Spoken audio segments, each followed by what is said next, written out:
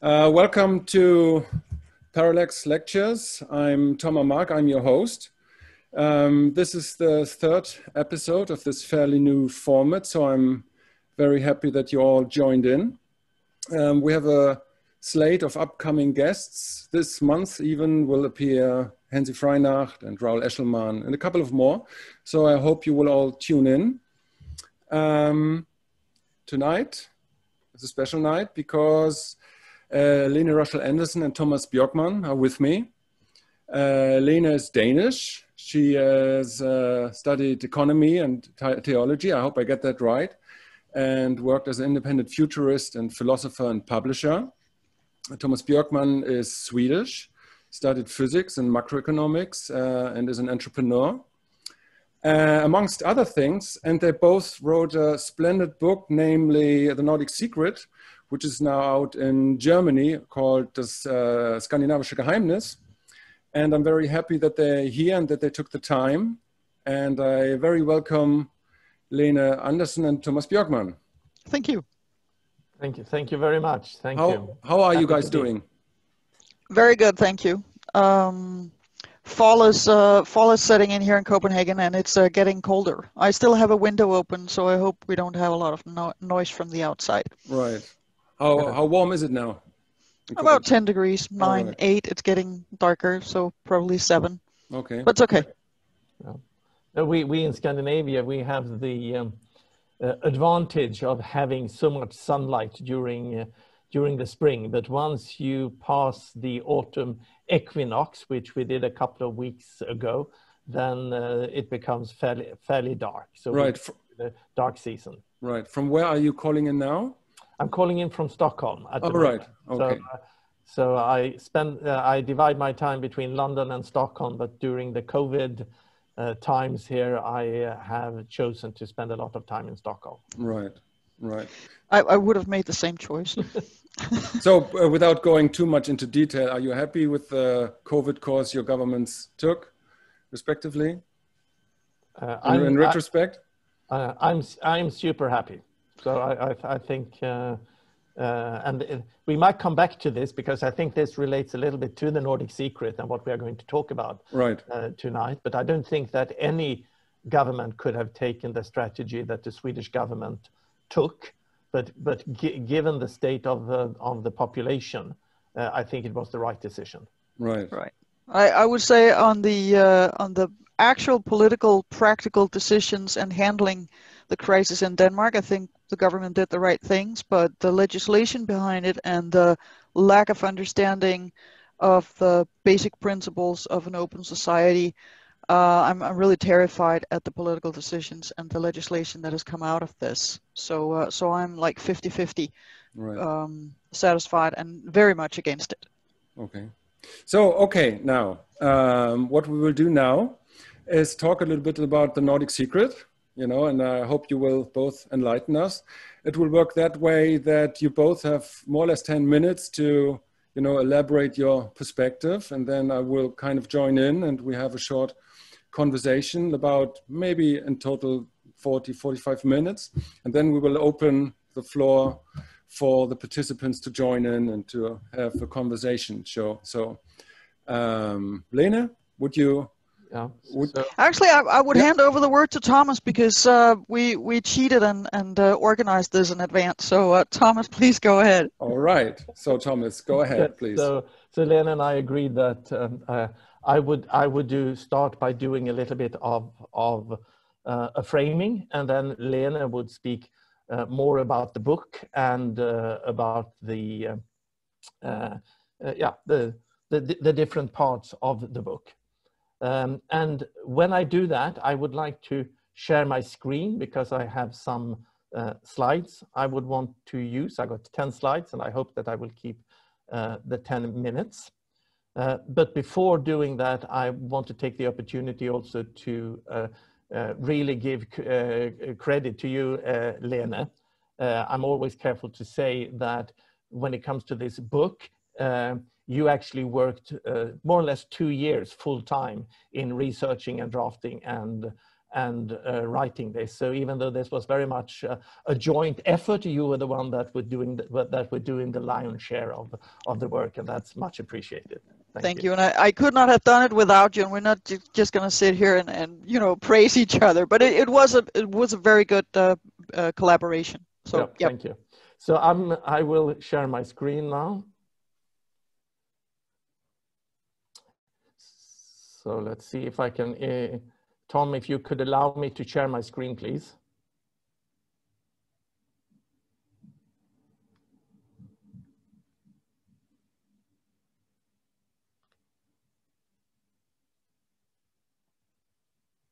Thank you. Now it's working.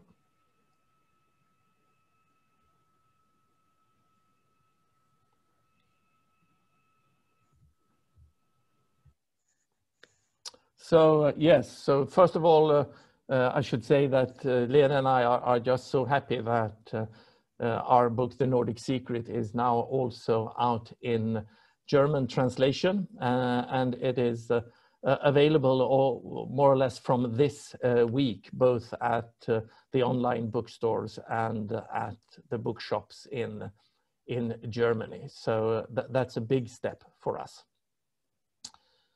I would like to start by just reminding us all about the technological development, the exponential technological development that is driving rapid societal change. And some speakers and thinkers are talking about that we are entering into a VUCA world of volatility, uncertainty, complexity, and ambiguity. And I'm sure you are all familiar with this. And this technological development has, of course, given us everything that is appreciated in the modern society, like modern medicine and internet, and the fact that we can meet like this on an evening across countries and even continents. But then, of course, we have the backside of this rapid technological development that are showing up in many, many different forms in society today. And all these different crises that we see at the moment, from the political crisis, the economic injustice crisis, the crisis in democracy and in psychological health, I think that they are all just symptoms of an underlying, what I sometimes call a meta-crisis of our time. And of course, one could describe this meta-crisis in many different ways, but one way of doing it that is relevant to the Nordic Secret is to say that the core challenge to individuals, organizations, and society today is really that the increase in complexity in our outer world has to be matched by an increase in complexity in our inner worlds. And that is really a core insight. And that is a core insight that is valid today, but it's also a core insight that many leading politicians and intellectuals had in the Nordic countries 150 years ago, when we were also at that time facing a period of rapid outer change and complexification of society and life. Another way to describe this is by looking at the world value studies that I'm also sure that most of our viewers tonight are familiar with. And to note the very extreme position of the Nordic countries. And to say, and we elaborate this in the book, that this position in the world value study is really to become very well adopted for the modern society.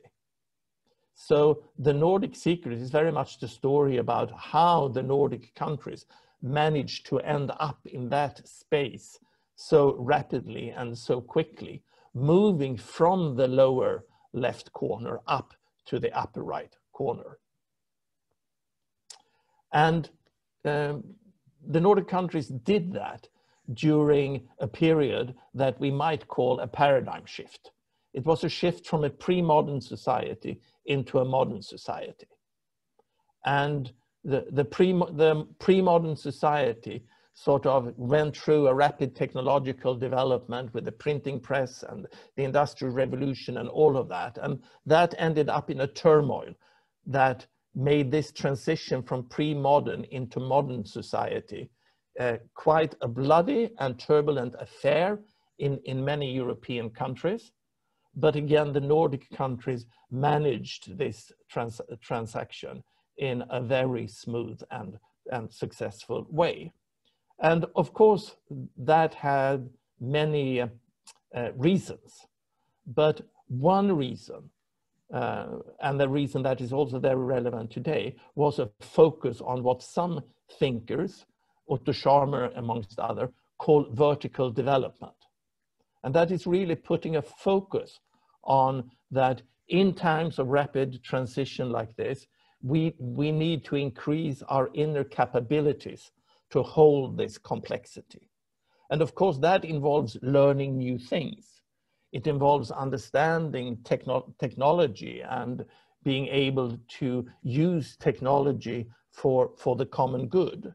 So certainly this increase in inner capacities that are necessary during those times contain a large portion of what some people call the horizontal development, learning new things, things that you can learn in school.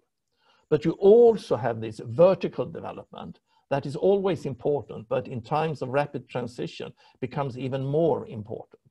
And that is not so much learning new things as really expanding your capacity to hold change and hold complexity.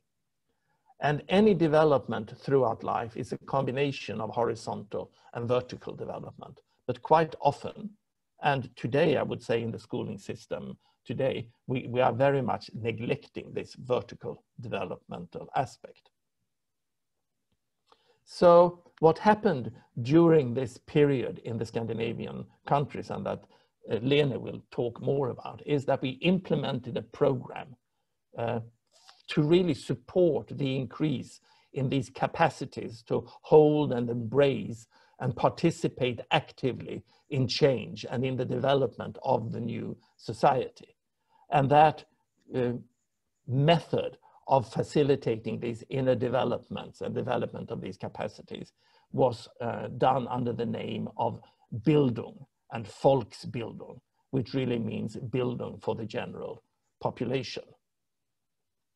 And I believe that this is very relevant today again, because I believe that we are now again in a similar paradigm shift, where we are moving from the old paradigm, which is now modernity and its postmodern critique, that perhaps had its height in Scandinavia during the 60s, 70s, and 80s.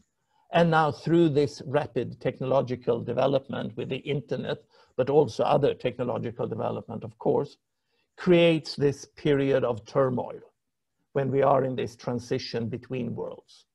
And that we are now moving into something new that Lene and I in our book give the name a meta-modern world, but you might call it something else, but we certainly believe that something quite new is needed to be born. And then the question comes, what can we learn from how well the Scandinavian countries managed to negotiate the previous deep societal shift when we are now facing a similar today? My last slide would go back again to this chart of the World Value Study and just express it in a slightly different way, saying that before the modern world, all societies were located in this part of the diagram. And the Nordic Secret tells the story about how the Nordic countries broke out of that space, opened up a larger space, the larger space of modernity, and how this transition was facilitated. And that we now believe that we are at the edge of opening up yet an even larger space like this into a new paradigm, a new societal order. And the question is, what can we learn from the previous transition in this new transition that is opening up?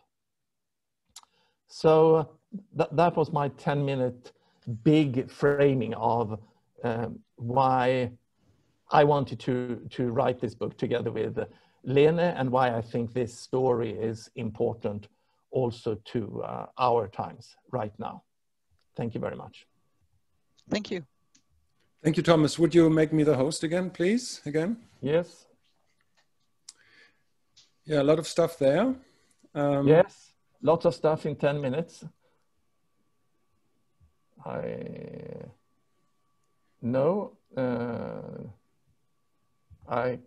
can't transfer the host. Are you still the host? No, you're the host now, and you have to make me the host again. Yeah, and I'm where I usually can do that, but I only have access to rename and no. Let me see here. Right. No, sorry. Lena, can you do me make me host again? No, I make you a host now. Sorry, perfect. I found it. Do we have a host? Yes, now I'm the host again. Thank you. I can tell from my screen. So Lene, thank you, Thomas, again for that short presentation. Lene, it's your floor now, 10 minutes. Thank you. Hear that.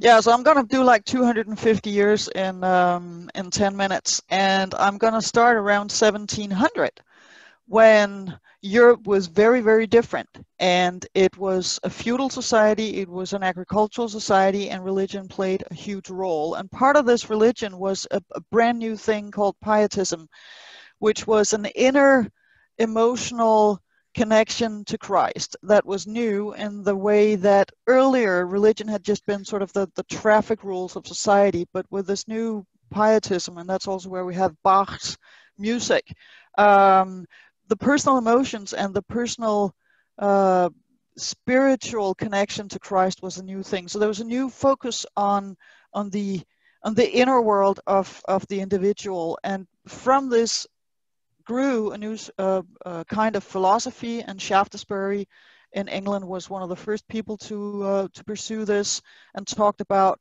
what is beauty, and he talked about the most beautiful people. The beautiful people are the ones that others copy, but the most beautiful people are the ones that the beautiful people are the ones that copy the right things, and the most beautiful people are the ones that others copy, so the most moral people. And Hume started writing about also what is our mind doing. And then one of the people who read this and who completely transformed the thinking in Europe was Rousseau, and he wrote the book Emile, which came out in 1762. And here he describes the emotional and moral development of the boy Emile from he's born and until he's around 20 or 24. And that was like a Copernican turn in the European understanding of individual development, and that children are not just, incomplete adults, but they actually have an evolving character, and there's something going on inside them. So this was the brand new kind of thinking that Europe created until the mid 1700s. And in all of this period, the word Bildung was referring to a Christian Bildung. The image in Bildung was referring to shaping your character in the image of Christ. But here, during the Enlightenment and the mid 1700s, it then became a secular term. And when Thomas and I first started talking about this, the concept of Bildung that particular Thomas was thinking of, but I also kind of had that in my cultural luggage, was that Bildung was this either bourgeois sort of societal norms and knowing how to hold a knife and a fork and eat with the right tools at the right time at the dinner party, or reading Proust, or listening to Mozart, or very sort of petit bourgeois middle class norms that were dictating how to live your life.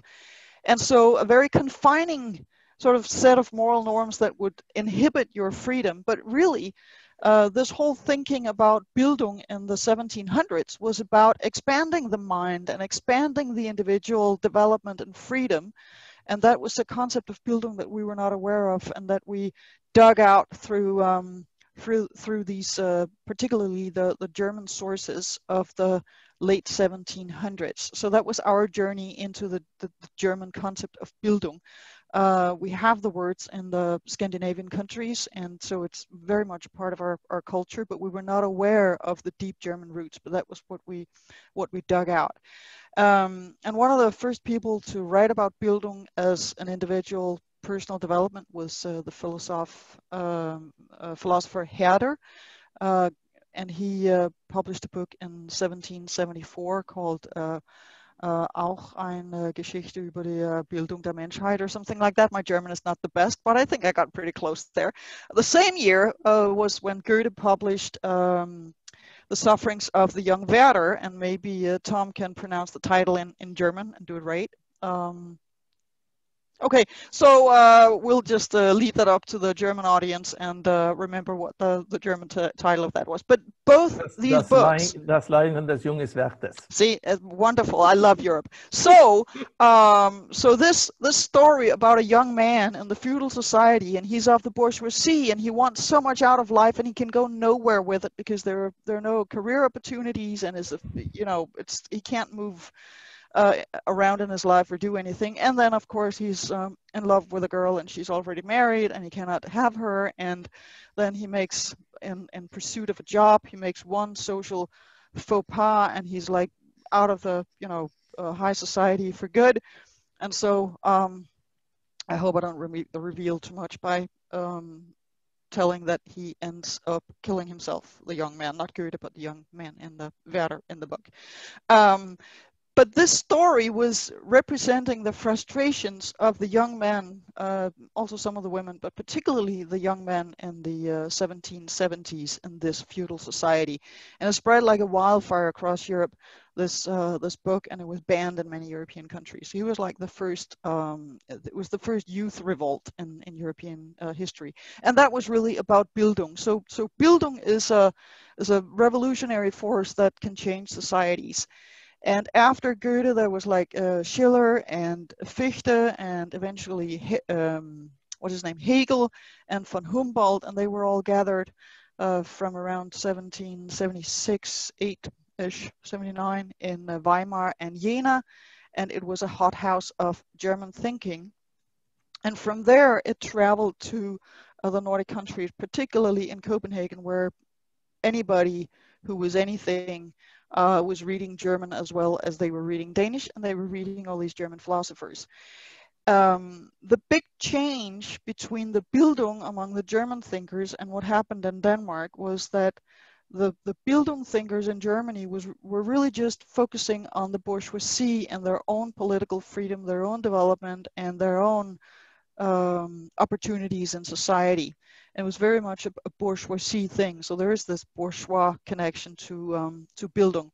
But in Denmark, there was a pastor, and his name was Grundtvig, and he realized in the 1830s that it was really all of society that needed Bildung, and particularly the peasants, because they needed to understand that they were Danes and they were becoming citizens, and that they had responsibilities towards their country, and they needed a Danish sense of self, a Danish identity, in order to not revolt or do stupid things in these many new changes that were happening. So there are a lot of people who could see that things were changing. There were also revolutions across Europe, 1789 in France and 1830 across Europe, and also 1848. Denmark then got a constitution in 1849. It's a very peaceful process. We were just about to have a civil war in the duchies between Denmark and Germany, but it did become a war, but it did not become a civil war. But the main point is that in Denmark, this Bildung became folk Bildung. It became a popular movement. And the person who turned it into a popular movement was a teacher by the name of Christian Kold. And he invented the first folk high school that was an actual success and that was affordable for young farm hands and later also for young farm girls. And he opened that in 1851. And what he did, that was the trick, the magic bullet, was that he had a 5-month program. It was a boarding school. And he had realized that when he was teaching kids first for a number of years. And when he did that, the kids did not pay attention. When he taught them when he was supposed to teach them, they did not pay attention. But if he told them stories, they would listen. And so when he started his first folk high schools for these young farmhands who were aged 18 to 25, he started by reading heroic novels to them. So there was this Danish author who was writing medieval style or stories from medieval times with these heroic Danish men, and so these young farmhands could identify with that, and they got all fired up and were like, yeah, I'm going to be a proud Danish man. And so they had their spirit was awakened. And once he had them all fired up and interested in what does it mean to be Danish, what is my country, then he let them ask questions. Instead of teaching them what he thought they should know, he just let them ask questions. And for 1851, that was really, really radical. And so they got to know what they wanted to know, and then gradually he taught them new agricultural techniques, and he taught them science, and he taught them all kinds of stuff, and this became a movement. And when we get to around 1900, these schools had spread to Norway and Sweden, and also to Finland, and across Denmark there were around 100 schools, and about 8 to 9% of the annual cohort went to one of these folk high schools.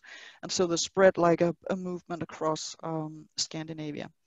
And that has transformed the countries. 1850, all the Nordic countries were among the poorest in Europe, and around 1900 we were among the richest, except Finland, which was under Russian rule and remained poor until they got their freedom. And then it took them 30 years to be as rich as the Swiss. And when you are as rich as the Swiss, you reach goal.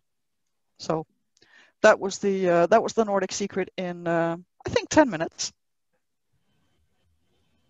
Perfect. Thank you, Lene, for that presentation. That was very enlightening. So what we do now, what interests me first and foremost is how did you both get connected with each other? And, you know, because this idea of the relationship between Bildung and development, this is a fairly new idea and something that we should learn in school, but don't somehow. So this is a thought I want to elaborate or to investigate. So Lene, what can you say something to that? How did you meet, and how did you get in, you know, this feeling, this idea that, you know, there are 2 points converging to each other? I mean, first of all, the Bildung, the original Bildung idea is the new idea that it is the vertical development and the horizontal development. And we lost the vertical aspect of this. Von Humboldt wrote about that. Schiller wrote about this. They just described it differently. But this emotional and moral development is what Bildung was about for them. But Thomas and I met in Stockholm. Thomas is one of the owners of a publishing company, and we were meeting at a roundtable kind of event. And during the discussions, we just realized that we were on the same wavelength. The others were talking about some very interesting stuff, but we had more issues we had to sort out. And then I think like 5 or 6 months later, for some other reason, I was in London, where Thomas spent most of his time before Corona. I went to visit Thomas in the afternoon, I think around 4 o'clock, and we were planning to go out for dinner at 6 o'clock, and we did. We went back to Thomas' apartment, and we kept talking, and we talked about all the stuff that Thomas showed on his slides, and we talked about the ego development and the Bildung, and we got into our first fight about ego development versus Bildung. And then around 4 o'clock in the morning, we were still sitting in Thomas' living room on the couch and discussing all of these things. And I was like, I may want to go back to my hotel and pick up my stuff before I need to go to the airport. So that was April 2012. And I think Thomas should add what he would like to add to that story. Yeah. So I think we were talking about most of the things in my slides, but I don't think we started to talk about Bildung that early. I know that I mentioned it, okay. And I know that you talked about ego development. Yeah, it was one of the things that we were sort of boxing and trying to figure out what we meant by Bildung. Yeah, so I was just going to come to that then at least a few years later, and I should say that my foundation in Stockholm, the Oak Island Foundation, when I founded that 10 years ago, it was really to focus on the connection between interpersonal development and societal change. And in my discussions with Lene, I started to realize that I might be sort of trying to reinvent the wheel, that this focus on the connection between inner development and societal change, that was actually in our Scandinavian DNA, even if I was very much unaware of it. And then we had a bit of a conflict coming from two different directions, where Lene was talking very much about the value of Bildung, and I said, no, that's just old bourgeoisie's thinking, could be nothing there. And I told Lene about the modern ego-developmental theories, and I tried to get Lene to read, for example, Professor Robert Keegan at Harvard University, his ideas about ego development. And Lene thought that, well, ego development, that's just new age stuff, can't be any value in that. And then when we each dug into deeper, I read more about Bildung, and Lene read more about modern psychological theories of ego development. We started to realize that this is really the same thing, and that the academic disciplines, because there is a discipline within academia in Europe that is focusing on Bildung, but we couldn't find any real references there in that contemporary academic discipline to contemporary ego development science. And also the other way around, reading in the psychological departments, there didn't seem to be anyone that made the connection to the Bildung part. And nobody was making the connection to Schiller and Herder and Goethe and Fichte and those. I mean, what happened 250 years ago. Right. And to our surprise, contemporary, and that is something that we elaborate in the book. To our surprise, we found that the actual models of vertical development, of ego development, that Schiller and Goethe and von Humboldt was using and developing explicitly and tying them to the development of democracy, that those models of ego development corresponds almost exactly to contemporary ego development, psychological, empirical research and modeling. Okay, so could you please, for the listeners who don't know about development of ego stages and all of that, could you elaborate how exactly and how we could see that, how we could observe them? Well, you know, like how do they manifest each other? Yeah, I'll let Lene do the detailed. If I do the Bildung, you do the Keegan. Yeah, I was just going to do the both by just saying that in both these traditions, a very important step that we can take as young adults or as adults, but many people in society never do, is to go from a way of operating where you are dependent on an external authority for your own self-worth, for recognition, and also for moral direction, to take the step to become inner directed, to connect with an inner compass and not being dependent on an outside authority. And this important step is identified so clearly both by the German and idealist philosophers and also in contemporary adult development of psychology. And then you can talk about other steps, and we elaborate that a lot in the book, but that is one very important step. But what would you say, Lene? Yeah, I would say, just to sum up Keegan, I mean, Keegan has 5 phases, and so he talks about the early childhood, late childhood, teenage years where you're self-governing, and then adulthood where you can and should become self-authoring, and then there's sort of a grandparent phase where you become self-transforming. And so let's just call it phase 1, 2, 3, 4, and 5.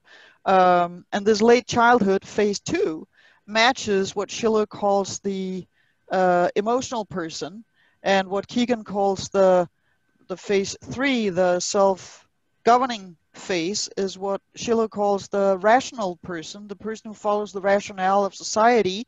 And then there's the self-authoring person, which is what Schiller calls the moral person. And what they say about how we operate in this world, and as Thomas said, what kind of moral compass do you have? the emotional person has no moral compass, the rational person has an outer moral compass, and the self-authoring moral person has an inner moral compass. And the way that they are described 250 years ago, and what Kegan says today and other developmental psychologists, is just so much overlapping. And when you read the way that Herder describes the child's development, and the way that you read Rousseau describes the child's development, that could have been a 7 or 13-year-old today. That's not fundamentally different. I mean, they really knew. I mean, they knew us more than we know them in many respects, because they realized that this is crucial. And then I think one more, just continuing there on how the starting of us writing this book. So one insight that got us starting writing the book was this insight that Bildung and modern psychological development, that you go to retreats at SLN or other places today to go on this inner vertical development journey, that this was really describing the same thing. That was one thing. But then the other insight that really made something drop in me was that when Lena and I found at the Royal Library in Stockholm this a newspaper article from 1889, where one of the founding fathers of Sweden, of modern Sweden, or the founding father of modern Sweden, Hjalmar Branting, who was the first social democratic prime minister in Sweden, and he was prime minister 3 times, and he got the Nobel Peace Prize together with a Norwegian guy for taking the initiative to form the League of Nations after the First World War. I have always associated the social democratic movement and the building of the people's home in Sweden, as they called the project, as a totally materialistic project. For me, this was the fight for 40 hours work week, fight to have a paid vacation, fight to have decent housing. But then I find this frontal figure in this process, Hjalmar Branting, writing when he was 29 years old, and he was writing from prison because he was imprisoned because of blasphemy, because he was arguing for a secular society. And back then, in the authoritarian society of Sweden, back then, that was enough for you to get in prison. But still, he writes something like this, and I'm paraphrasing now, that we social democrats have been too much focused on the material aspects of life. They are, of course, necessary, but they are only a prerequisite for what is really important, and that is spiritual development. And he's actually using those words in Swedish, andlig utveckling, which in German would be geistliches Entwicklung, or spiritual development in English. Yes, he concludes, we have to take humanity to a new developmental level. And this was for me completely unheard of. Right. That sort of some sort of secular inner spiritual development was at the core of this project of building the modern Swedish society. And that got us really starting to investigate what was this about. Where did these ideas come from? And we soon realized that they came from the German idealist philosophers. And not only the Germans. You mentioned in your book one astonishing example from Ibsen, I guess, about Nora. Sure, absolutely. When she fights with her husband about her rights, and because she wants to leave, to recount the story, and the husband, Torvald, is his name? Torvald, yeah. Yes, and he says, well, you can't leave the household because of I'm your husband and you have your duties and you have a child. And she says, yes, I understand them, but I have also the rights against myself and the duties against myself. And I have to do my own work and my own stuff. And I have to find a way to equilibrize those two things. And you clearly see the echoes centuries later in feminism, you know, and what we now in developmental terms describe as modernism and postmodernism and all these movements. And well, yeah, and I think the most funny part was that the actual wife of Ibsen, because he initially wrote a different ending where she came back to Torvald, she said, well, if you write that, I will leave you. Yeah, if Nora doesn't leave, I will leave. Yeah, exactly. Exactly. And so that is like a very interesting example of how literature or an author like Ibsen, like catch the spirit of what we're now describing in developmental terms. You know, you have to be able to self-author and to create your life and to try to find to overcome all the contradictions you have in yourself and to be the own author of your own life, basically. Right. What I think is really crucial, because I mean we live in a time where there's so much focus on the individual. And I think it's really crucial to point out that you need to go through the whole process. You can't just, be 12 years old and say, hey, I'm going to be self-authoring and then do whatever I want to do for the rest of my life. There's a crucial part in the middle, which is becoming a team player, the rational person, the self-governing person. And that is why we send children to sports, so that they learn to play by rules that others have made. That's why you can benefit from playing an instrument in an orchestra, or joining the Scouts or a choir, or playing theater, so that you learn to align your emotions with a bigger group, and not just, feeling your own feelings, but actually internalizing the expectations of others and the rules from society. And then you can step out of that and become self-authoring. And I mean, we all want to be surrounded by team players. We also all want to be surrounded by self-authoring people, but we do not want to be surrounded by self-consolidating, emotional people who can only see the things from their own, what benefits themselves. Stage 2 and 3, right? Yeah. So I mean, you really want stage 3 in there before you go to something you call stage 4. So okay. And also recognizing, just building on that the self-authoring person is not the end of the developmental journey. That you have at least this 5th stage that Lena was referring to as the grandparent stage, which very few people today in society reach, and usually at the age of being a grandparent. But you have exceptional cases, and more young people are actually able to, and young, then I mean under 40, are stepping into that mind. And I think that in this rapidly moving world where we almost are entering into a constant cultural transformation, we need a lot more of those people who can really also take a perspective on this, both personal inner development, but also take an external perspective on cultural development and cultural shift. And again, according to the developmental psychologist, that is really when you need this sort of 5th way of making meaning and seeing the world. Right. So you mentioned the big word metamodernism as a possible way to deal with these kinds of complexities, and I don't want to let it go past. So what is that? How can we understand metamodernism in terms of modernity and postmodernity?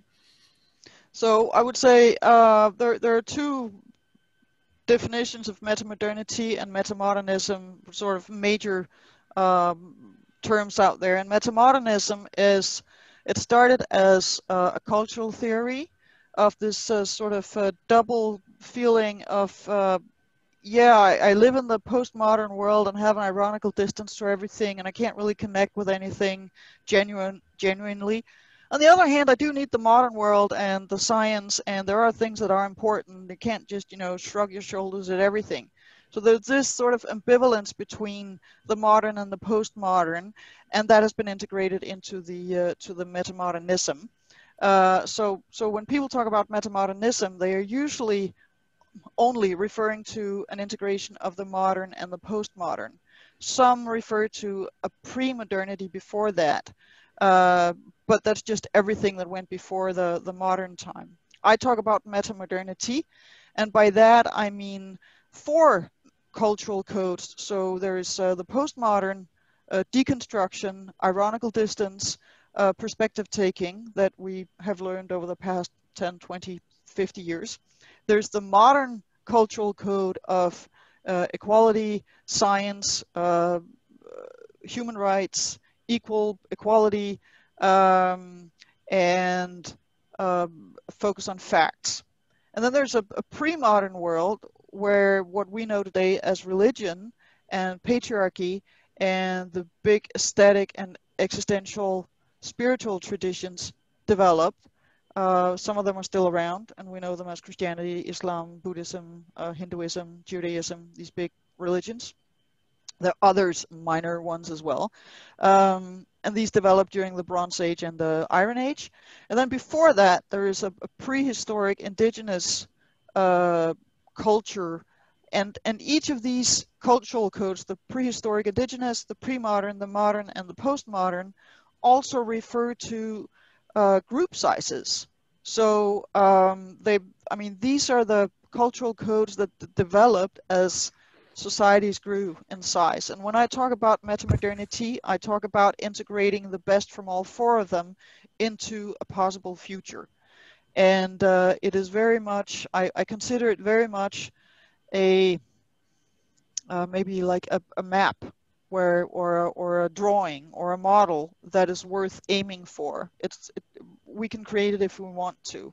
And by taking the best from all four cultural codes, I mean, for instance, that from the prehistoric indigenous culture, intimacy in small group sizes. I mean, now we're 3 people on the screen. We can read each other's body language. If we bring in the rest of the people in a moment, there are 17 people, I see that now.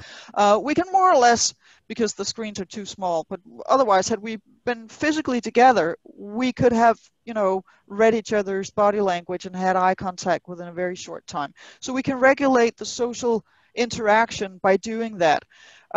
We cannot do that if we're 300 people or 1,000 people. And that's where the prehistoric, the pre-modern religious way of keeping societies calm are developed. So with 1,000 people or more, 10,000, 100,000, you need a shared narrative in order for people to share moral values, in order for there to be internal peace in a society.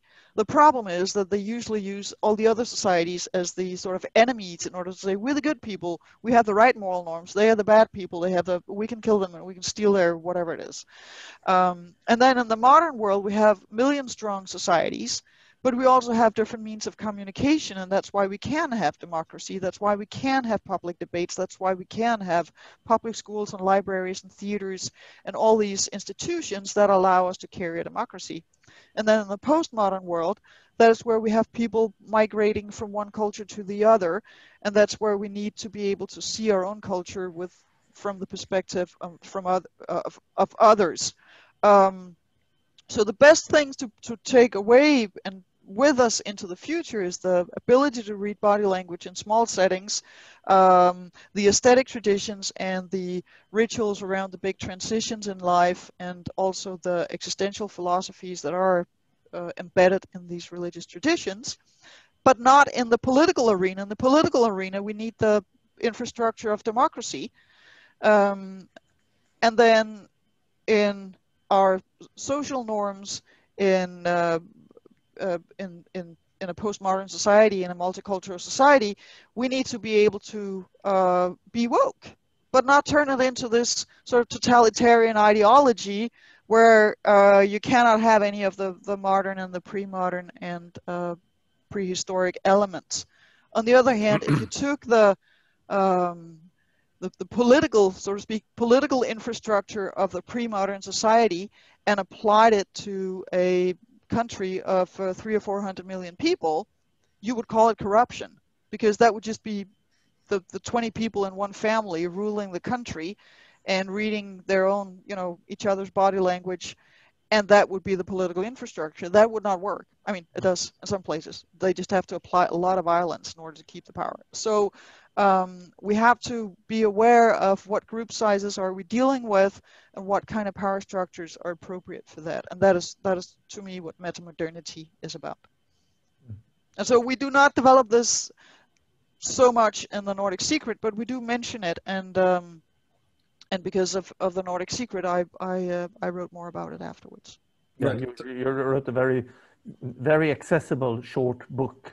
I just coincidentally happen to have it right here. See how thin it is? Very, very. It is accessible. I would just add two things to what you just mentioned there, Lena. And the first one is that when you tell the story, it can seem so obvious.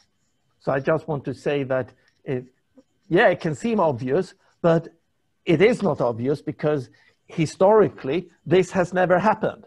So the way that history played out was that in each of these transitions, the new, what you call cultural code, the new society, has always been completely rejecting the previous stage or stages. So when we went from a prehistorical indigenous culture into the big religious society, the pre-modern society, then everything that was coming before became heathen and heresy. And you just refuse that. And the same during the Enlightenment, when we went into the modernity, we completely rejected the religious perspective. And we also then, of course, rejected the importance of narrative and the importance of myth. So we just rejected all of that, and the indigenous. And then, of course, the postmodern reaction to modernity, which is a very, very philosophically sound reaction and with a lot of insights. But the main problem there is that you completely, again, reject modernity, and you completely reject the science. You do not just say that science is a very specific language that can answer specific question. No, you end up saying that language is just, that science is just a language game amongst many. It's just one narrative, and you reject everything. So the new thing with the meta-modern perspective is that you do not reject what has come before and invent something new, but you actually integrate. And using a popular phrase, what you do is in each stage is that you try to transcend but include. Right. You transcend and you include. So that is one thing, that even though this seems obvious, this is not how history has played out at all. This is something completely new. And the other thing I wanted to say is that the other thing that is new today is that these shifts in cultural codes or shifts in paradigms that we have gone through historically so far, they have been many, but they have mostly been random. And most civilizations have crashed. But even when the Roman Empire crashed, that was a partial crash of the global system, and other parts could then thrive. Now we are at a transition where I believe that we cannot rely on trial and error. Right. Because if we fail now, it will be a global failure and a global collapse. It could even be an implosion that would mean the end of humanity. So now we need to do this in a conscious way. So another aspect of the meta-modern perspective is that you become conscious about this, both historical evolution of society and our personal inner evolution and development through life, and how these interact, and what we can do today to facilitate the emergence of the next civilization, so to say. Right, Thomas. A last question before we open up the field for questions. So given that these cultural stages of pre-modernity and modernity, post-modernity, maybe meta-modernity, like are emerging and somewhat correlate to these ego stages of development, which you just mentioned from Kegan. So if you could give some concrete examples how, these kinds of ways of dealing with the world can actually help to deal with the complexities and crises that we are facing now. I'll let Lena elaborate on that. I just want to start saying that Professor Kegan has a term when it comes to organizations. He's talking about that we need to create deliberately developmental organizations that focus on both the individual and the organizational development. I would say that what we need to do today is to develop a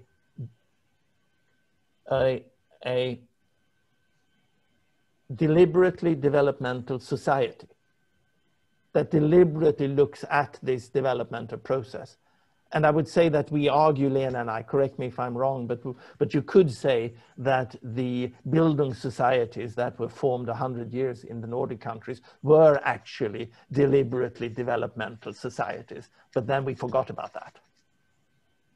Yeah, I mean, what is crucial to understand about the folk high schools that started 150 years ago, 170 years ago actually, is that they were a bottom-up process that was supported from the very top.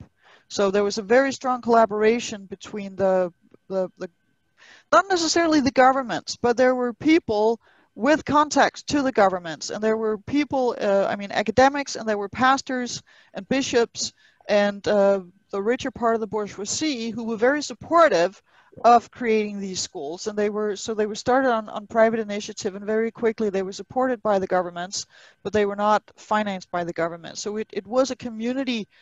Communities coming together and starting these schools with local teachers or pastors who were driving it. And I was in a different meeting yesterday where we discussed, so why was it pastors? Why do they play such a huge part in this? And also in other parts of the world, in India, we talked about some neighborhood parliaments and other structures where local neighborhoods have started education and stuff. And it was a Catholic priest who started some of it. And I think the answer is that the teachers and the pastors were the people who were the well-educated, somewhat intellectual, but at least somewhat academic people in the countryside. And so they were the people who were dealing with the poorest peasants and the poorest workers and saw what their life was like. They were not isolated in the cities or in the towns and just hanging out among other academics or members of the bourgeoisie. They were actually, seeing the poverty and also the spiritual poverty of people in the countryside. And so they were motivated to start working for starting these folk high schools. The development was a little bit different in Sweden. There were more academics than pastors involved in Sweden. But still, there was this top and bottom connection in society. And I think that is what we need again. And what I think is crucial in the meta-modern narrative and the way that we can handle many of the conflicts, inner conflicts that we have in our societies today, is that for the past 30 years, it has been there has been a globalization agenda that has benefited a very small group, a very small percentage of, well, in some respects, it's benefited all of us because we've had a lot of cheap stuff that we could afford to throw out, and that's harming nature and us. But globalization has sort of been the only right answer to everything, and nationalism has been looked down upon.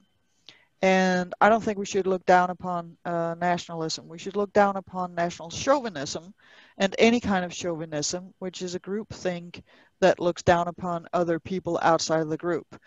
But I think it's a good thing when people love their nation and they care about their culture in their country and the indigenous culture where they are. And we need to understand that throughout society. We also need to understand the importance of continental collaboration and global collaboration. So there's a model that we have in the Nordic Secret, which is circles of belonging. And so what we need is that we need to expand our circles of belonging. And if I can just describe them, the 5 inner circles are: the first circle is me, my ego, myself. Then there's the family within which I grow up. Then there's my peer group. Then there's the family that I established myself, so family 2. And then there's the local community. And all of these communities are real. That's where I either know who's in it, or at least I know of, more or less, of everybody in it. But beyond that is the nation state. And I don't know everybody in the nation state. But still, through narrative, I have a sense of, okay, I'm willing to pay taxes for people, millions of people, to send their children to school. I'm never going to meet them. But it's important to me that their children, go to school as well. It's also important to me that they have health care. And in case somebody attacks my country, that we share a military that can protect us. So we have a sense of shared fate. And that comes from storytelling. And so we're now out in the so-called imagined communities. doesn't mean they're not real. It just means that they're based on our imagination. We imagine that we belong together.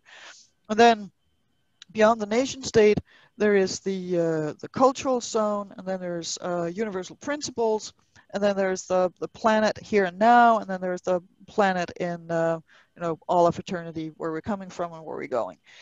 And what we need in a meta-modern world, and with all the global communication technology, we need to be caring, responsible individuals in all 10 circles of belonging. And that is a Bildung process. And you become aware of one of these circles before you can take responsibility for it. So they're different sort of layers of development and commitment, even within those circles.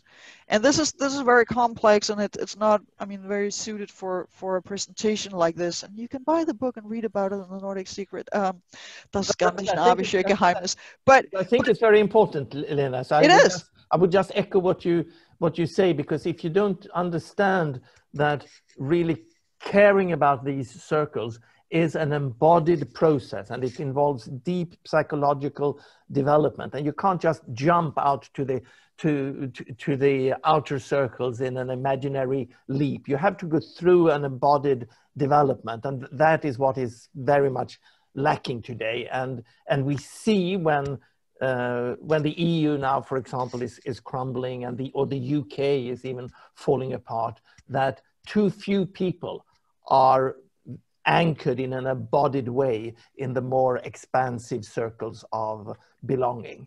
And that is exactly what we need today in the world. And that is part of the Bildung process. Right, and it's important, as Thomas said, it's important that you go through all the circles. I mean, you can be weaker in one of them, but if you don't have a peer group, I mean, if you don't have close friends and you don't have like small circles where you know everybody and where you can trust people, there's something crucial lacking in your life that makes it really hard for you to commit to a relationship, an intimate partner, and to create a family. And if you don't create a family and have that kind of intimacy as an adult, it's really hard to go out and be a free and independent, self-authoring adult, because there's something emotional lacking inside you.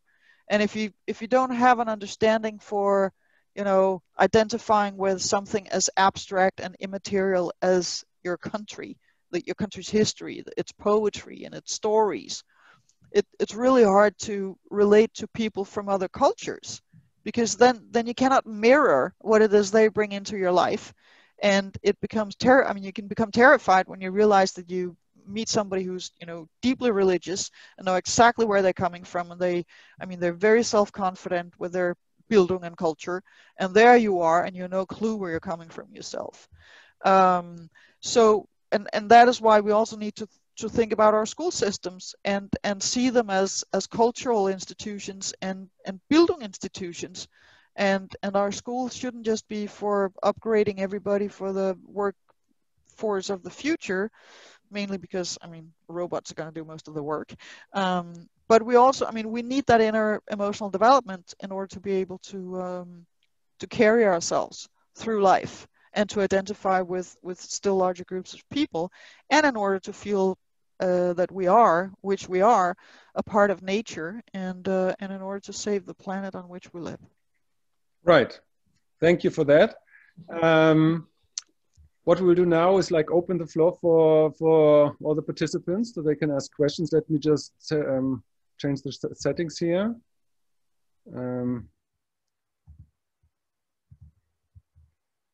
I hope I do that right.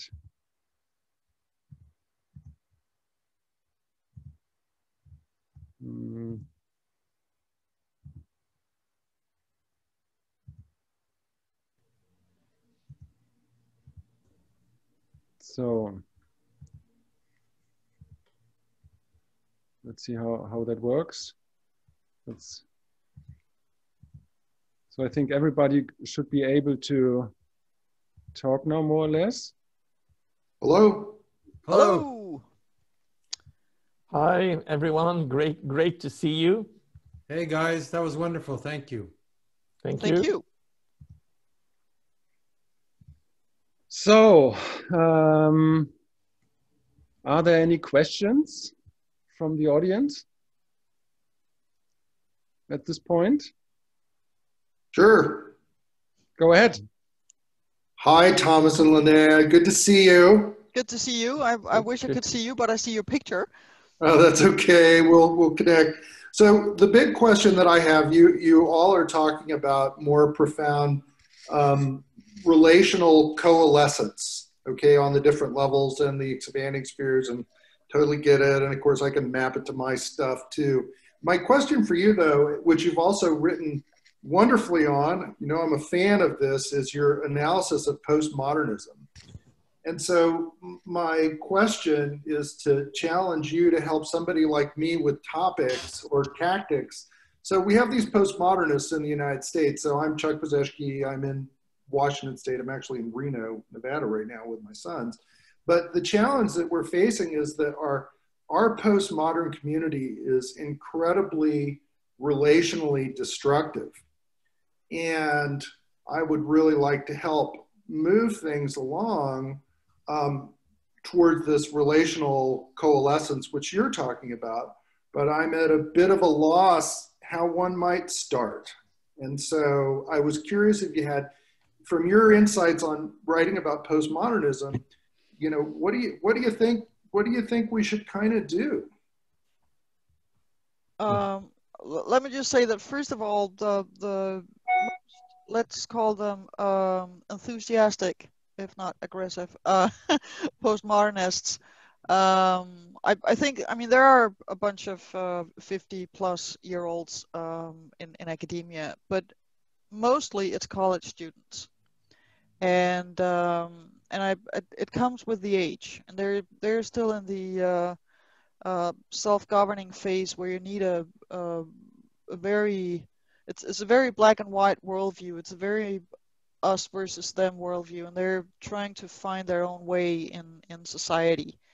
And I think that I mean, it definitely is a huge challenge, but I think that the best way to do it is on an individual basis, and show them something of value from the modern and the pre-modern world, and perhaps even from the indigenous world. I mean, how many of those young people have spent a night under a starry sky and woken up and lit a bonfire in order to cook breakfast?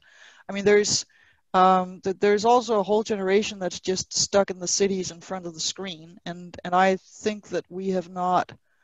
I mean, we're the adult generation who brought them up, and so there's we have a huge responsibility here, and I think that showing them that there are alternatives rather than, you know, attacking them head on.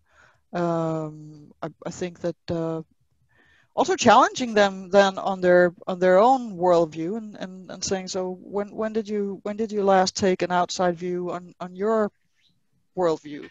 One thing that I think is hugely problematic is that I mean, part of Bildung is getting pushbacks, and it's having to change your mind from time to time, and nobody becomes a healthy adult without making mistakes and without making a complete ass out of yourself from time to time. I'm not going to give any personal examples. You're not going to get that, but I've been there, done that, and you grow from that. And I think we've created more in the U.S. probably than here, but we've created a culture where we do not accept mistakes.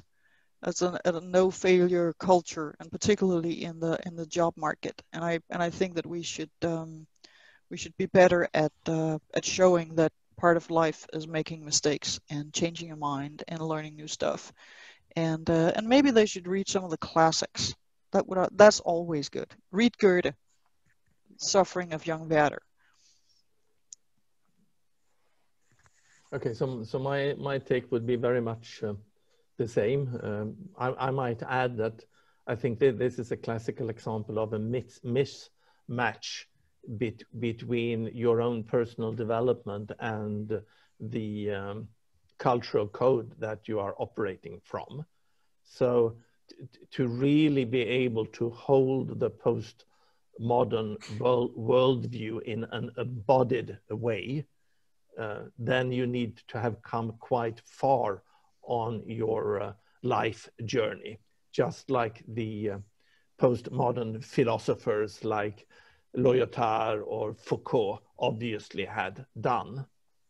But if you instead adopt the postmodern worldview at an early stage in life, just like Lene say, then you adopt it more or less as a religion, as a belief that you are socialized into.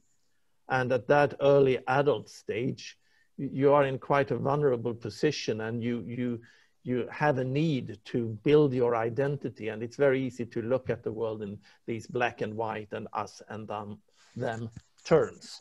So I think that there is very little to do directly with those individuals. I think it is society, and not the least academia, that needs to adopt a developmental psychological view, and to realize that you need to go through all these different steps, and that before you can start to really appreciate the postmodern critique of science and reason, you need to pass through a stage where you are really taught to appreciate the values of reason and modernity and of science. So to avoid this fallacy of rejecting the previous stage, but actually going through the stages one by one. And when you are going through the stages one by one, and also realizing that you are on this developmental journey, then you would hold these perspectives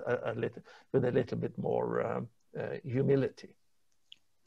I mean, the question really is, are you tolerant, or are you socialized into holding tolerant norms? Yeah, yeah. And Thomas and I have actually discussed that with regards to the Nordic countries and the World Values Survey, because I mean, the reason why the Nordic countries are up in that right-hand side top corner, is it because people are actually tolerant, or are they just reproducing tolerant expectations, or expectations of tolerant ways of expressing oneself?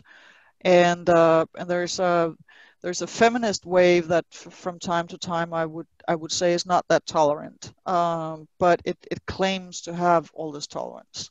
So I think you have to be able to sort of deconstruct that as well, and we can use postmodernism for that. And that was like taking the whole thing to another meta level. So that is using a postmodernist deconstruction on postmodernism itself is usually a healthy thing. And I would point again at what Lene said earlier here about the fact that the climate that is now created at some of these campuses with a lot of these postmodern thinking is a climate where you are actually shielding these young adults from views, expressions, and anything that could offend them. And that is, of course, not supporting a developmental journey, because you need to have your views and also your emotions challenged to a reasonable extent in order for you to develop and grow. And you need to create a safe environment to do that challenging. So, yeah. And one thing that I mean, it's actually a conservative norm, which is showing considerance for others, and considering other people's emotions, and being polite. And part of modernity has been to reject everything pre-modern and these moral norms of politeness and consideration. So there is also a freedom of speech aggressiveness in the modern environment, whereas like I have the right to say anything, which of course is also what the postmodern woke movement is protesting against, because then you actually, I mean, if you do that from a position of power and privilege, which is actually out there, but if you just with power and privilege claim the right to say anything, then you are being part of an oppressive system, and that is a fair and just critique.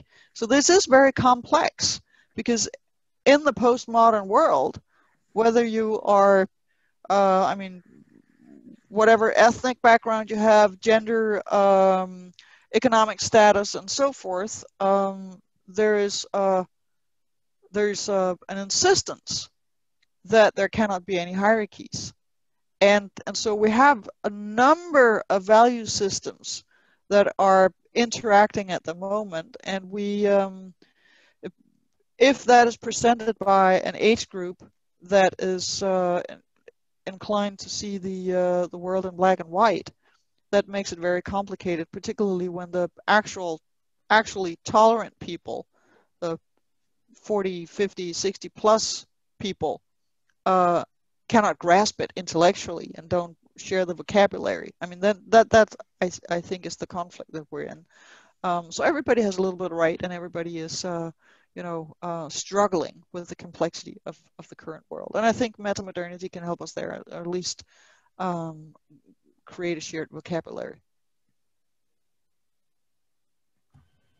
Right, there's a text question here. I will read it. What does the wider discussion look on the 21st century skills look this year during COVID? What has changed? Are we making progress? Did you get that, or should I read it again? Try again. What does the wider discussion look on the 21st century skills this year during COVID? What has changed?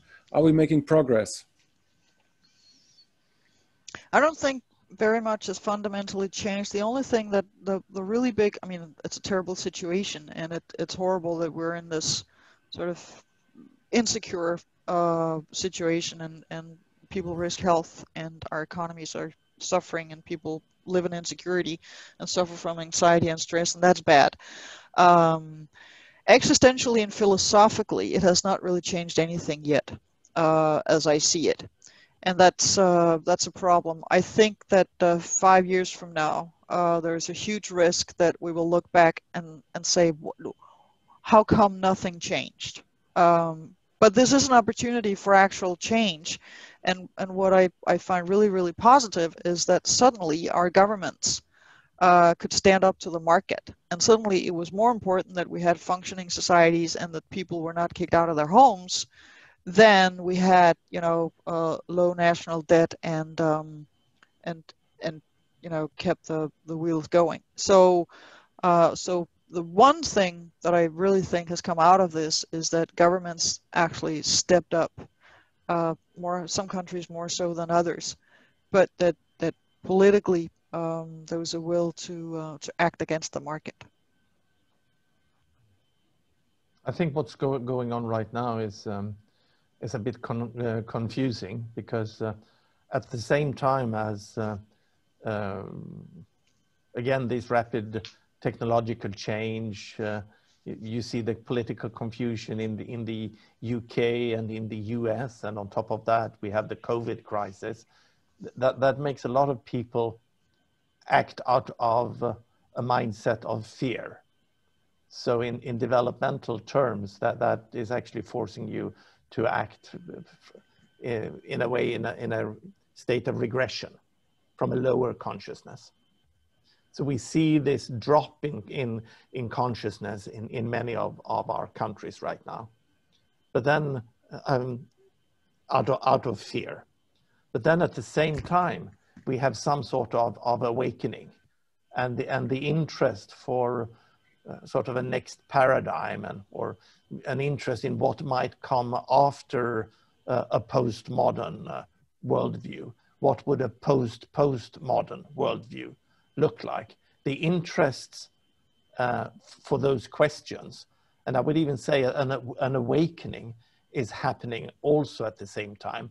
Even if it's very, very small in percentage of the population, it's actually quite rapid, quite rapid. And the people that I meet that are interested in these issues have doubled, tripled, quadrupled during the last year. And that I find very promising. So at the same time that there is a drop in the consciousness levels that we are acting from out of fear and turbulence, at the same time there is an awakening. And which one of these sides that will sort of win this this battle or game. I don't know, but I think that we are coming to this sort of proverbial bifurcation point where our civilization cannot just go on with incremental changes, that we hit a wall where we either have to break through and step up, or we will face a breakdown. So it's a breakthrough or breakdown moment that we are coming up to within perhaps 10 years.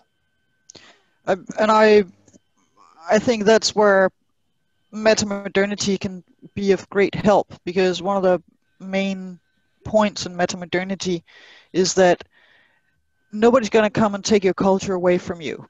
And I think a lot of people have heard over the past 30 years, even though that is not what politicians and decision makers have been saying, but what a lot of people have been hearing is that we're coming to take away your religion, we're coming to take away your national sense of identity, we're going to come and take away your favorite foods and your traditions and all these wonderful things that allow you to make sense of the world. And now we're just going to be one big global community in one big global economy, and you better just adjust to that. And of course, if you say that to people, or if that is what people think they're hearing, then people are going to suffer from anxiety, and they're going to be angry, and they're going to try and defend what it is that they know and care about. And so it's really important for any kind of leadership, decision makers, policy makers, to be very clear that we're gonna preserve as much as possible of the meaning-making cultural and cultural infrastructures that we already have and know, and then on top of that, or around that, and underneath that, in order to carry that, we're going to build more and new structures, new institutions, new ways of doing things, but we're going to do our utmost so that everybody can keep many of the things that they really care about. There are things that we can't continue doing, which is use as much oil and gas as we're doing right now. We have to find other energy sources, and we have to, I mean, we are already online, and we're on Zoom right now, and we don't even know where the algorithms are hidden, and what kind of satellites all of this is going through, and what kind of power structures, and who owns this. So we need new institutions there as well. But a really important message is that people can keep what they, I mean, the meaning making that they have, and then add to that. But in order to do that, we need new educational institutions. We need new public service, radio, podcasts, television, internet, social media, where and also job opportunities, so that people can actually provide for a family and have a meaningful life and a productive life and an empowered life where people feel that they're in charge of their own destiny. And that I mean, that is hard to find for a lot of people right now. And that is part of COVID. That's a lot of what is happening due to the COVID. Right. And so it's really important that we address that. I would just add one thing to that, Lena, and that is for that strategy to work, we need to have societies that also are supportive of our inner personal development, because we can keep our religions and we can keep our nations as long as we do that from a more developed perspective, and where we avoid entering into an us and them relationship. So we need to transcend that, and that is, we shouldn't hide that. That is a big problem today with many parts of the way that, for example, some religions are actually lived, even if that is not the message of those religions, that they make people think in us and them terms, and that is something that we need to overcome, not by rejecting those religions, but being able to hold those religions and those traditions from a higher developmental space. Right. I think Mr. Saunders has a question. Yes, hello. Tim here from Liverpool. I've been hoping to make contact with both of you for probably a year or two now, but I've only just summoned up the courage to connect with you properly. I just happen to have a hard copy of the tome, so I'm glad we've gone back onto video mode for me to seek some approval. Good. But as yet, I've not read it. Sorry? Body language. Yeah, I've not, body language. Yeah, I've not read it cover to cover, but now I feel there's more of a connection. That's a motivation for me to do so. And one of the things that resonated with me was what you were saying about the circle of belonging and the importance of that. Because for me personally, I've spent the last few years kind of rerouting myself in a particular place, having been a nomad for the whole of my adult life. And that's very significant for me at the moment. So I'm kind of feel like I'm working more locally in Liverpool for the first time in my life. But the question is really to do with what you were saying about the kind of top-down and the grassroots bottom-up connecting together, and the way that we can somehow act as catalysts in that process. So I just wanted to ask you both personally, just for an example of what you're actually doing to make that connection and make that happen wherever you are, whether it's Denmark, Sweden, or even London in Thomas's case. Thomas, do you want to go first? I know what I want to say. No, you go ahead. I'm not sure that I understood the question 100%. So if you go ahead, Lena, I might. So I mean, it's about connecting the top and the bottom in this education, Bildung, personal development agenda. And I mean, first of all, we've written the book and started this conversation, and from that grew in Copenhagen a group of people who contacted me and wanted to start something, and we started a think tank called Nordic Bildung. And through, among other things, Thomas Network in Berlin, that brought us together with some people in Germany. I met with some people in the Netherlands who started the Bildung Academy in Amsterdam, and we have now created the European Bildung Network, and you can just look it up, europeanbildung.net, and so we celebrate a European Bildung Day on Europe Day, May 9th. We've done that in 2019 and 2020. We were a bit surprised by the COVID and had to move it online like everything else. So we are, what we're doing right now is trying to connect with the education and Bildung infrastructure that is already present on the European continent and the UK. We still consider you part of Europe. So that is one thing that we're doing here. The Nordic Secret got a lot of exposure in the New York Times by David Brooks in February. So I've been contacted, or we've been contacted by some Americans that I'm also talking with now and trying to make a network there. So on both continents, people are really in different strata of society and with extremely different backgrounds, curious about this Bildung thing and what you can do with it, and it's a beginning. And whether we'll be, you know, a big hit and the talk of the town on 2 continents 2 years from now, or 10 years from now, or everything will just fizzle out in 6 months, I don't know. But this is I mean, we already have a number of institutions that were created in order to deal with Bildung. All our colleges and universities since the Wilhelm von Humboldt have had this as part of their raison d'etre. And even in the US, and unfortunately we've forgotten about this. So we have the infrastructure, and we have the philosophical tradition, and we have the knowledge. And a meeting like this, and hopefully people are watching this on Facebook or will watch it later on YouTube. We're starting a conversation, and I see this whole sort of ecosystem of people who are interested in Bildung and who are creating their own things and connecting. So I think it is beginning. And I mean I spend my full work time, daytime, some of the evenings as well, like now, on this agenda, and it's a very rewarding and meaningful. And I haven't had this much fun in years because I meet so many interesting people and I really enjoy it. And I think that's the other side to this, that whenever you start, working with Bildung and in Bildung and dealing with Bildung,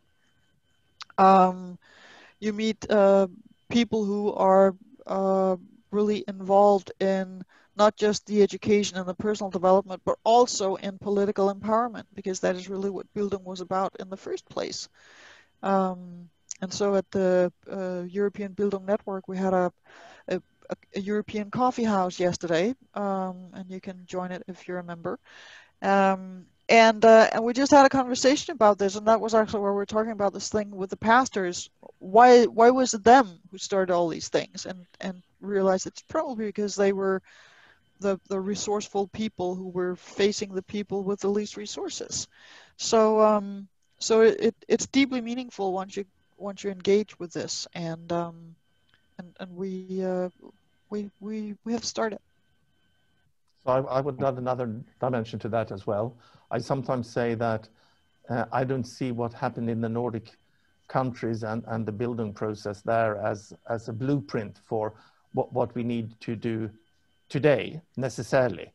But I do see it as a very important case study, showing that these ideas about connecting our interpersonal development to societal change is not just some fringe hippie idea.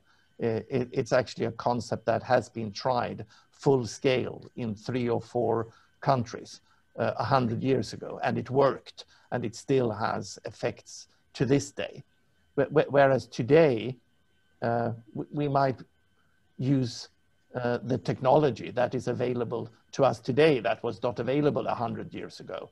So my foundation in Stockholm has one initiative together with the Norrsken Foundation in Stockholm, where we are trying to create a non-profit open source digital platform for Bildung, if you want, or personal development. And that is called 29K. And that is alive and operating since 6 months. And it's free of charge. So you can go on App Store and download the 29K app and try it. And you will see that we are trying that to do in a digital form and very much the same things that were done at the folk high schools, not at least recreating the trusting environment for deep conversations around meaningful personal subjects. But then, Tim, I don't think that I fully understood your question, because you wanted us also to reflect on our personal journeys. Was that correct? Well, not. I think you both answered it pretty well. But I suppose one of the things I was getting at was the extent to which you somehow need to mobilize the kind of educated class who are not necessarily the elite, and somehow make a bridge between the grassroots movements and even what you might call the most impoverished people in the West, sometimes called the precariat.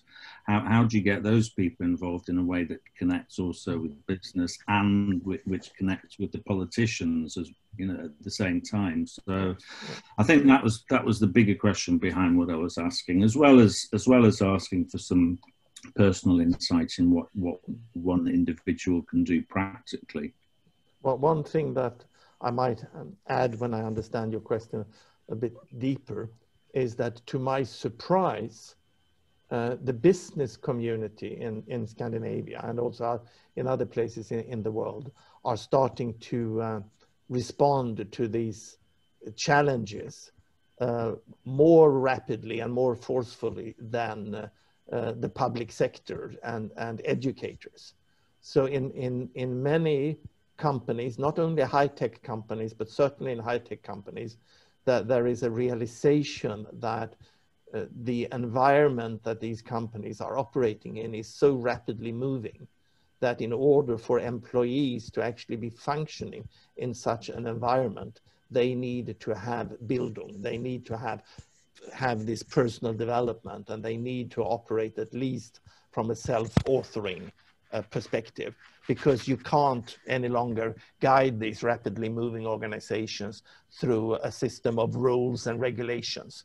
You need to have people who can actively take responsibility for day-to-day decisions, not only for their taking into account their own department, but taking into account the totality of the company. And that is a very complex space to operate from. And these companies notice that a lot of employees, given that freedom and responsibility, actually just ends up burning themselves out. They cannot handle this.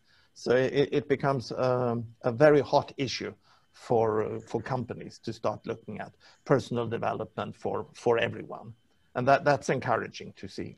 Yeah, I see. I do not have deep contacts into the corporate business world, and what I would like to know is whether these business leaders are actually interested in Bildung, or they're just interested in a smoothly running company, because Bildung is radical, and Bildung is in political empowerment, and is also the moral backbone to speak up to your boss and defend what is morally right, and put ethical demands on the leadership. So I think, and what I'm sensing from the people in the educational sector is that they are, when we're working with them, they're realizing that they have forgotten the Bildung part and the political empowerment and the radicalness of Bildung in the education that they have provided for the past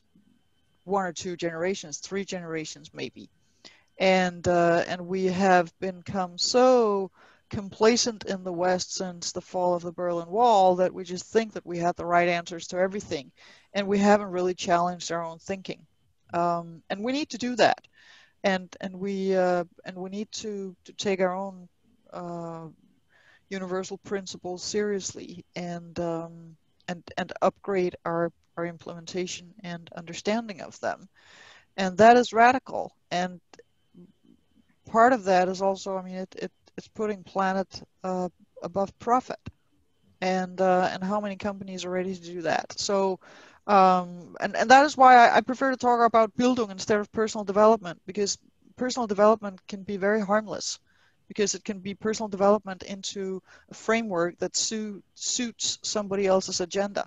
Bildung is your personal expansion of not just your emotional, development, but also your actual knowledge about the world, and getting the knowledge, the horizontal knowledge, that allows you to do critical thinking and to question what is being said from authorities.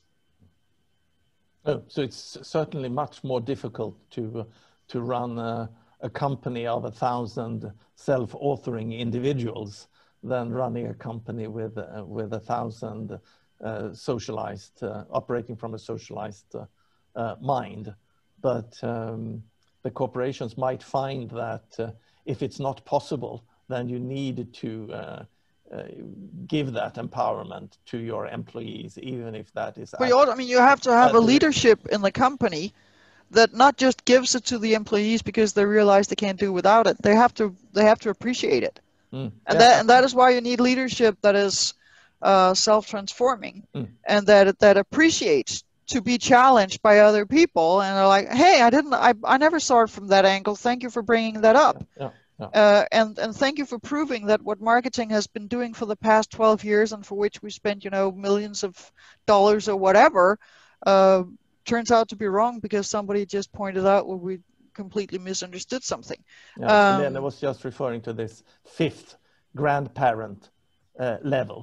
And I totally agree with Lena that we need to see business leaders in their 40s developing that capacities in order to be able to hold and develop and appreciate organizations full of people that are and they're probably only going to do that if they make some major mistakes. Well, there's Andrew Sweeney, my co-collaborator from Parallax, who raised his hand for a question. Andrew?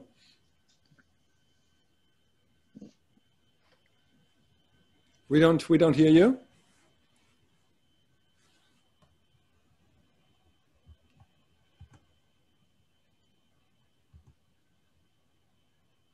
All right, am I unmuted now? Yeah, Yeah. now you can. My apologies. Yeah, that was wonderful, and I find myself really excited by what you're talking about, especially the concept of Bildung. As I think you're correct in saying that it's much more important than self-development. That there might be a problem with the term self-development, and there might also be a problem with the term, self-authoring. And what I'm noticing actually is what gives me a lot of joy recently is collaborative ventures with other people, maybe one or two people. Like it's a dialogical offering, excuse me, rather than a self-authoring. You know, I used to be a musician and I was almost a solo artist. I was on the stage by myself, and that's less appealing to me now. And I also see other people doing that, like somebody I do a podcast with, John Vervaeke. When he writes a book, he writes a book with 3 people. You guys wrote your book together. People are sort of writing books together or creating, and that. So I want there to be more stages before the grandfather stage, right? Between self-authoring and what you call the grandfather stage, because that seems like an elder stage. Am I making any sense? Yeah, Yeah. absolutely. And I mean, we had great fun working on the Nordic Secret, and as I said, I mean, I spent 2 years with my nose down in tons of books and then typing. But I wouldn't have been able to do it if I hadn't ping ponged with Thomas during those 2 years, and it was a lot of fun, and I really enjoyed it. And a lot of good stuff came out of that simply would not have been in the book if we had been 2 people working on it. And I totally agree. And one of my big joys right now is that I found all these playmates across the continent, and we're doing this together, and people are reaching out. And of course, it's more fun if you share at a more or less equal level of input and discussion and critique and challenging each other. So it's also a question of how do you bring in more people, and that's where we need education and Bildung as and places to meet and do this. And it's wonderful that we can do this online and invite more people to maybe check this out and try to figure out where they would like to join. And I think that what we need to do is to make sure that the self-authoring stage does not remain a grandparent state, but that much more people earlier on in life reaches that level. Just like in the pre-modern society, the self-authoring stage was really a grandparent and very rare state to achieve during your lifetime. And then after the Enlightenment and with modernity, it almost have become a prerequisite for you to function properly in a modern state, to be at this developmental level. In the same way, I think that we are now moving into a new society where most of the leading people in society, whether they are in their late 30s or 40s or 50s, actually need to be operating from these higher levels of consciousness.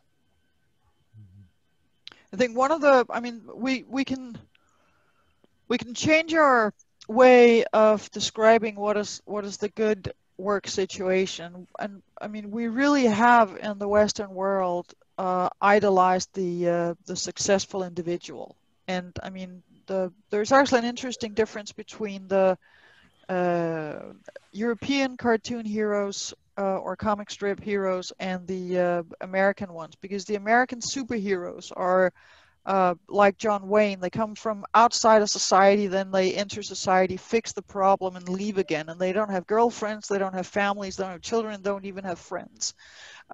Superman, Batman, Spider-Man, any man you can think of in a jumpsuit. Whereas the European cartoon heroes are like Tintin and Lucky Luke, and they're all embedded in a community, in a society. And even though they don't seem to have girlfriends, they do have friends, or at least a dog. So, I mean, there's, even though we have this individualistic culture in the modern era, we have focused on it differently in the US and Europe, but we still have this, it's actually a romantic idea, this concept of the genius who has this, incoming, stuff from the universe, and then they spread it out into the world, and everybody gets enlightened. But even Goethe and Schiller were best buddies, and when Schiller died and Goethe was left alone, he was like heartbroken because they had this bromance and ping-ponged and fed their ideas off each other, and they couldn't have become what they became without that friendship. They both had the initial talent and drive and creativity, but it was in the process between them that it happened. So I think we've just lost the language for this. And one of the things that I have enjoyed the most being an independent publisher is to be an editor for some of the people who brought in scripts, and to read a script, give feedback, and see not just that the script is changing, but that the person is growing with the feedback and with working with their own material and coming back with a new way of looking at things.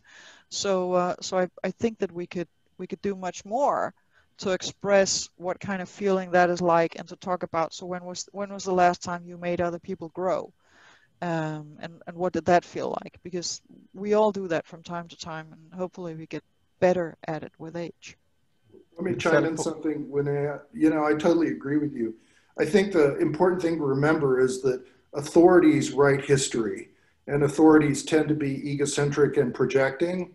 And so therefore the answer to why it always is the genius is because the historical genius is the one writing this. And so it's as you know, I write about empathy, and basically it's a huge blind spot. And so you're talking about a synergistic process that comes from a higher order of development, which I totally agree with. Once again, the key thing is you have to have people though who have the ability to do that. And those are, they typically don't come out of the academy, and they're not structured in the way that they project thoughts to say that. So it's really a super challenge. Otherwise, you're not a professor, but I would love it if you were on my faculty, because then we would sit down and we would talk, right? So it's a real interesting thing, because there's this collapse of perspective that is implicit in how the organs of society, who are supposed to be telling us how to do this evolution, simply can't respond anymore. I mean, they're trapped in kind of their own bubble. So, but we should remember that, of course, the modern human, the modern person, did not come out of the pre-modern institutions. The pre-modern institutions kept people in the pre-modern mind. And in the same way, the modern institutions, like academia or politics right now, or even to some extent business, keeps people in a modern mind.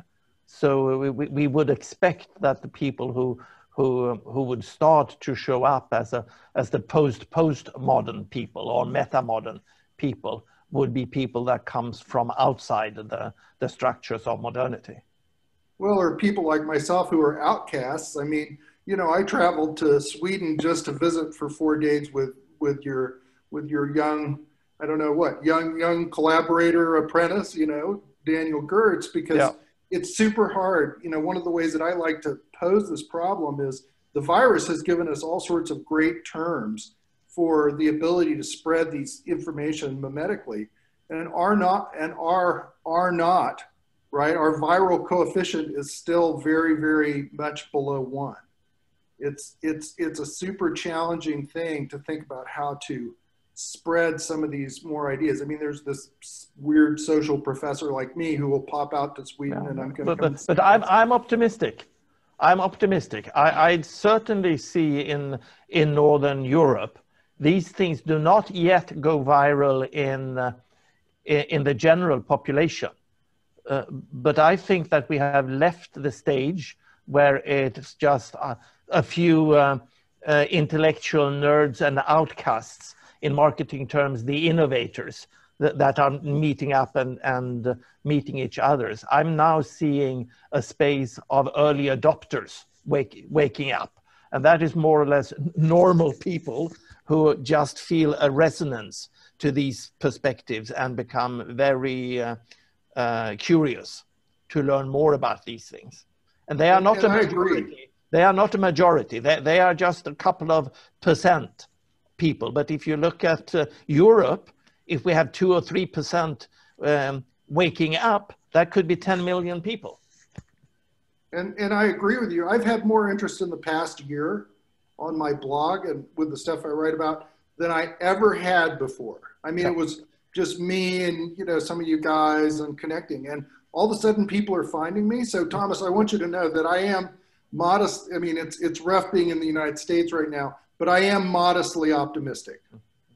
But then again, at the same time, you have a movement, especially in the US and in the UK, of the majority of the population actually moving in another direction. I want to shut up, but it's a longer conversation, okay? Yeah, I understand your point. I really do. Oh. We're dealing with it. David Green.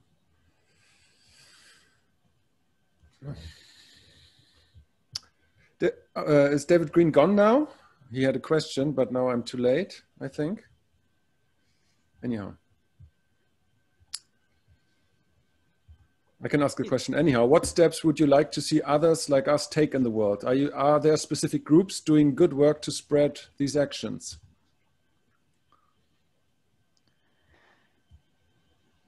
Yeah, I mean, I just mentioned our European Bildung network. We are trying here in Copenhagen to make a popular movement where we combine, I mean, where we make a different kind of, you know, like town hall meetings and debates and discussions. And for the past couple of weeks, every other Sunday, I have Sunday morning from 10:30 to 12 had these philosophical Sundays where we combine, we have a theme each time.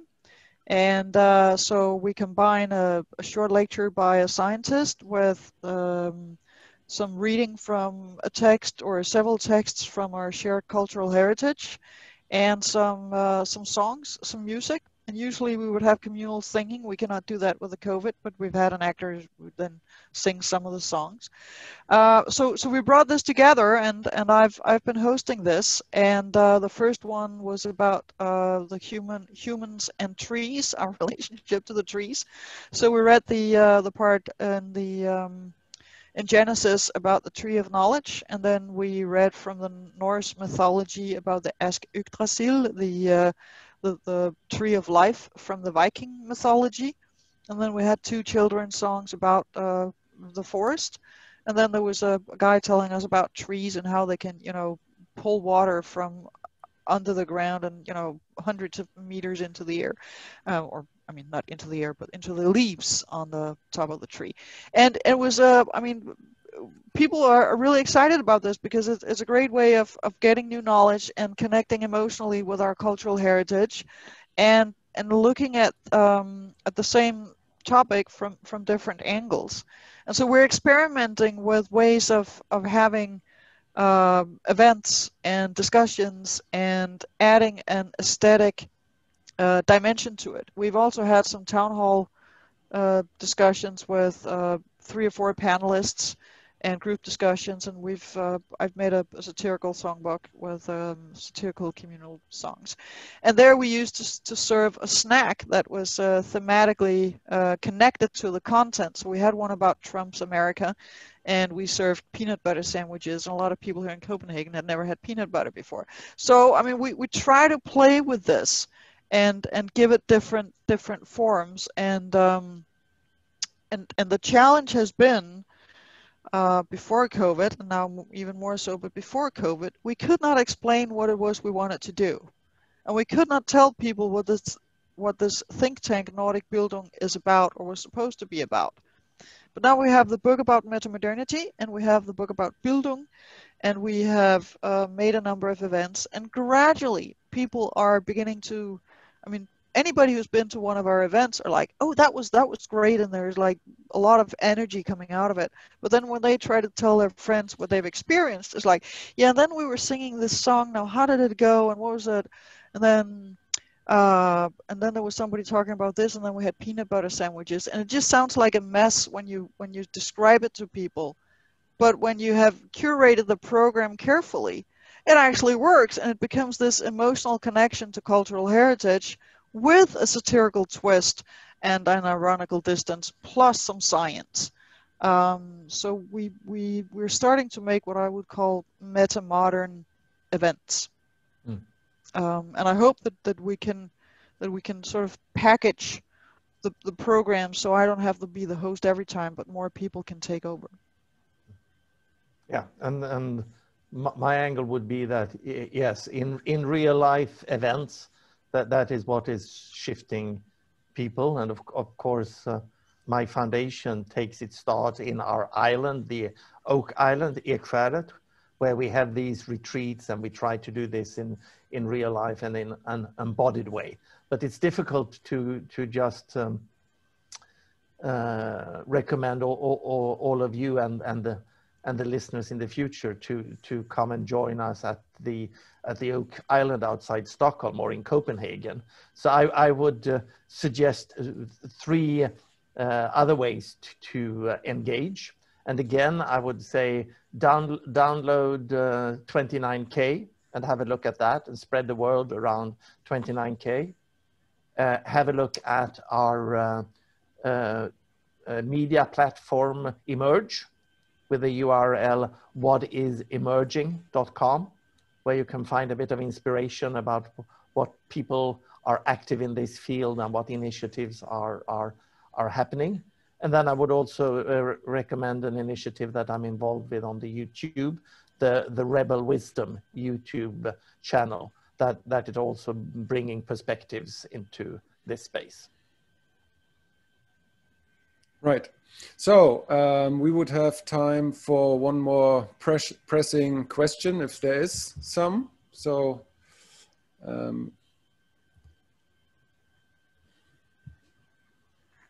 everybody's happy? Everybody's happy. Okay. Good. Perfect. So Lene, Thomas, thank you very much. Thank you for attending to this lecture and doing this lecture. That was great. I had to wave it around. Everybody wave a book. Yes. There we go. Yay! Awesome. These are awesome. These 2 books that Lene has condensed. I love you too, Thomas. But these 2 are far easier to hand to somebody than either of those big ones. And you know, I've been reading and working and thinking through this, but I just really want to tell everybody this little book and the Meta-Modern book, the Meta-Modern books, are fantastic to read and give to friends. They're wonderful. Buy plenty, buy plenty. Fantastic. Yes, and thank you all for attending and taking the time and indulge us with your attention, basically. So I hope you will come next time. We have Daniel Goertz and Sie Freinacht coming up, and we have Raoul Eschelman, the creator of Performatism, coming up. There's another postmodern theory standing well firm next to integral and metamodernism and all of that. So you can find all that on the page parallax/_magazine.de, where you found this event. So I hope you have a great night and you enjoyed this a little bit. And so thank you for coming. Thank Thank you all. you. Bye. Bye.